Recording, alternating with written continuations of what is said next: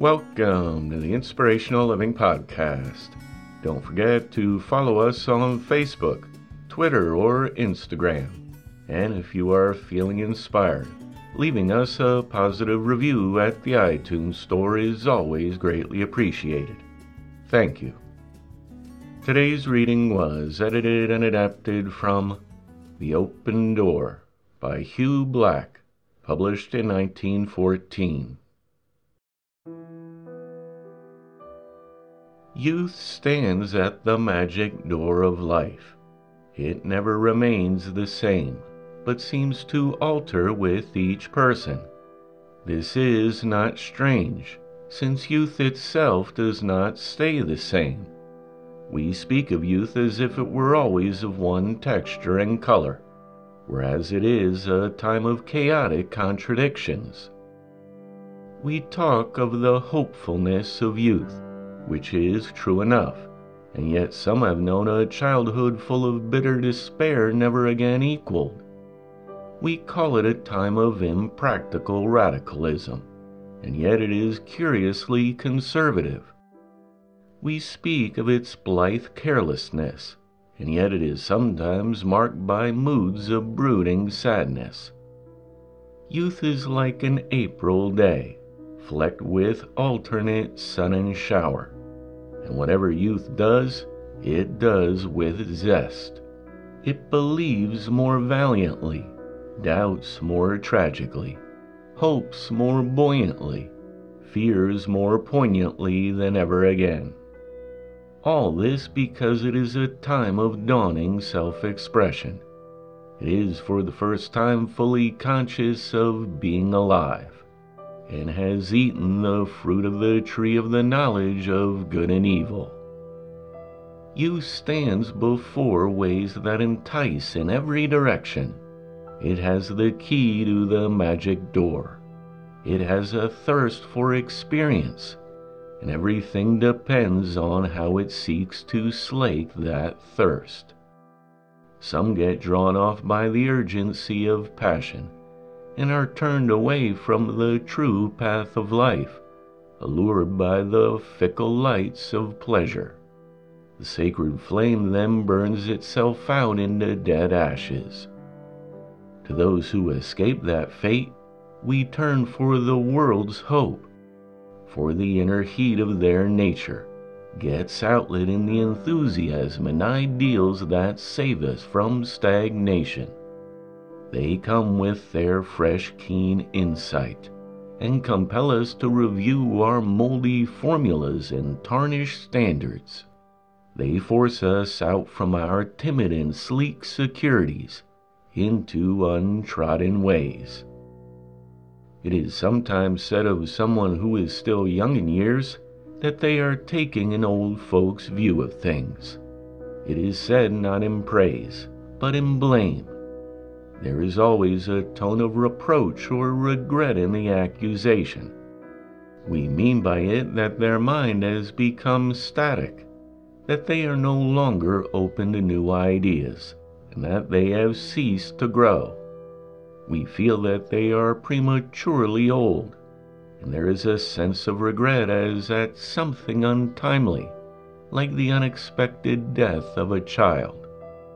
They have ripened too soon, and their freshness and promise have departed. Youth ought not to be prudent, for prudence before its time can be the meanest of virtues. Each age has its natural virtues and its common vices. Moralists tell us that covetousness is the vice of our own age. It is never a pleasant quality, but in youth it is hideous. Better a spendthrift youth, careless of the future, gaily venturing out without undue forethought, than always calculating advantages and always considering the main risk. Doctors say that old age physically comes with the hardening of the arteries, which is not in itself a matter of mere time. A person may be reasonably young at 60 and growing old at 30. Intellectually, old age comes with the hardening of the brain passages. Ideas are crystallized, and life becomes static. The mind cannot adjust itself to a new point of view. New evidence has no effect on settled positions, and the individual is even impatient at being asked to reconsider questions. The amazing procession of life passes before such lusterless eyes and makes no vivid impression. There is a loss of interest, and experience in any real sense is ceased. There is no vital response to any new appeal. It is like knocking at the door of an unoccupied house. As I've said, this is not a matter of mere time. For some people, old in years have kept their attitude of curiosity alert and their interest fresh. They have never quite forgotten their first entrance through the magic door. The world looks as big as ever, and life seems as significant. We do not find such people among those who think it proper to dismissively tell eager youth that it is young, for they know how much the world owes to the youthful temper. Youth feeds the world with life, not only in that it assures physical continuity to the race, but also that it keeps alive all spiritual adventure. Older people sometimes assume a patronizing air towards youth, as if they are looking down from a serene height with pity for its inexperience. If all truth were known, there is more envy than pity in this attitude. Such older people know that now they are not capable of the high enthusiasm and generous ardor and noble passion which they affect to depreciate. They know that all the time it is by these things that we really live, and that youth puts the yeast into the whole lump of life that saves it from decay. Even the older folk who keep alert do so far more than they imagine, by tapping the brains and using the strength of the younger generation. Life so soon becomes stereotyped and hardens into settled grooves, and only youth has the courage to break the molds. The elders among us like to speak of the value of experience, and of course it does have great value, but not as we often mean by it.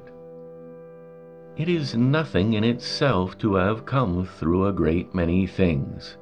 We mistakenly look on experience as capital, which can be put out to interest and earn us a living without any further effort. Capital so treated often takes wings and flies away, and the capitalist wakes up to find their resources gone. Experience so treated ceases to have any value. It has become conventional and stereotyped, and does not apply to new conditions. This is one reason why youth is so often impatient at the prattling on about experience.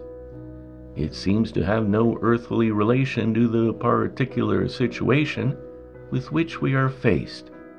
It is antiquated knowledge, and has not been brought up to date. What is the experience on which age puts such mystical value? We often think of it as something definite like money in our pocket, but it is really the interpretation of life, and to be true and of any value, it must change as life itself keeps changing. Samuel Taylor Coleridge somewhere likens experience to the stern's light of a ship at sea, which illumines the track that has been passed over, but does nothing to lighten the course to be traversed. It is a fit description of much that passes for experience. There should be a residuum of wisdom left, a training in judgment and character able to be applied to other and new occasions. When this is the case, then experience is a valuable contribution, Age as a rule does not really have experience, though it may once have had it. It is youth which has experience, as it actually tries out its new opportunities and meets its new situations and grapples with its new problems and is hand to hand with life. Knowledge of the ancient doorways of tradition is not all that is needed, for youth is led to ways that look like the old, and yet somehow have changed. Youth therefore ought to be adventurous, since the life that lies before us is all an adventure. It has never been lived before, and none can ever forecast it. The world never can go back over the way by which it has come. It moves forward to untried paths, and above all its needs, it stands in need of pathfinders. The glorious idealism of youth is its greatest asset. Youth ought to be radical, asking its insistent questions, even pouring its contempt on our smug ways and respectable institutions. We sometimes blame young people for being opinionated and self-willed, too fond of airing their own notion of things, and too individual in their attitude. As a matter of fact, they are too easily browbeaten into compliance with the conventional, too soon licked into the usual shape, too afraid of being themselves. The world is full of conformists, thinking, saying, and acting the usual. The poet that was in all of us dies too young. We need more non-conformists, more people ready to protest, because their eyes have seen a nobler vision. It would be a poor thing to have youth prudent with the selfish, calculating prudence of worldly wisdom. Life stretches out at the feet of youth to be made what it will. It can be as rich and beautiful as youth likes to have it, for that is the magic door that ushers us to the very land of our dreams. We have seen that the world is not any one thing, but is as big as we are able to use, and life can be anything we have the faith, courage, and knowledge to make it. Your place in the spiritual kingdom is settled not by your graces, nor by your attainments, nor even by your actions in themselves, but by your will. Ultimately, what you will to do, you do, and what you desire, you receive. What you bend your heart to reach comes sooner or later to your hand. It truly is a magic door, if we get out of it what we demand.